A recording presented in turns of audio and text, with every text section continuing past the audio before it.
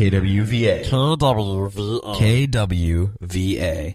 The Oregon Ducks faced off against the Tennessee State Tigers tonight and took home a convincing win to secure the best start to a season for Oregon since the 2019-2020 season, boasting a 3-0 record.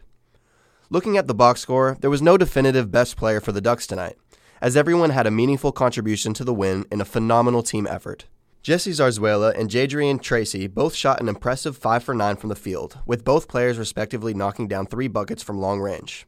Kwame Evans Jr. also made his presence felt on the defensive end with 3 steals and 8 rebounds, making him the leader in both categories in only 20 minutes of play. Here's what Coach Dana had to say about the win tonight.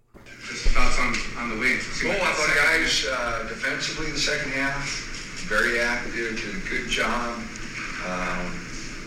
Plus 10 on the boards. I think at half we might have been up 1 or it was pretty close. We might have been down, but we finished a plus 10 on the boards. Hit our free throws. Other than Carrio, we really shot the ball well from the free throw line.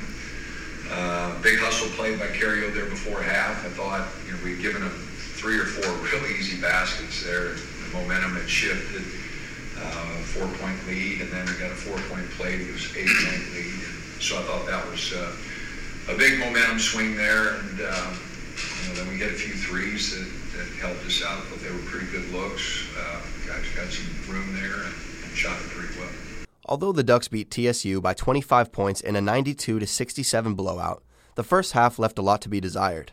If it wasn't for a buzzer beating and 1 3-pointer to close out the first period, the Ducks would have only managed to carve out a 4-point lead over the Tigers heading into the break. When Nate Biddle went down with an apparent wrist injury in the first half, it was as if the collective consciousness of the attendees in Matthew Knight Arena felt an upset was imminent.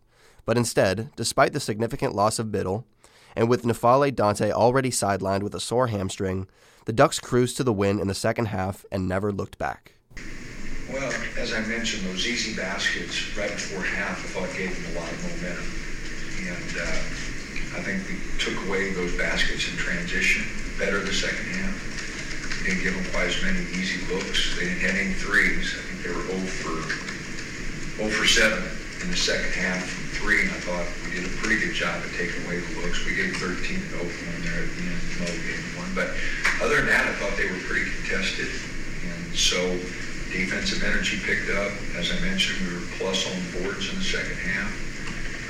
So there wasn't no major adjustments. I just thought we took away some of the easy baskets that we gave in the first half. Make sure to tune in next Monday for Oregon's road game against Florida A&M.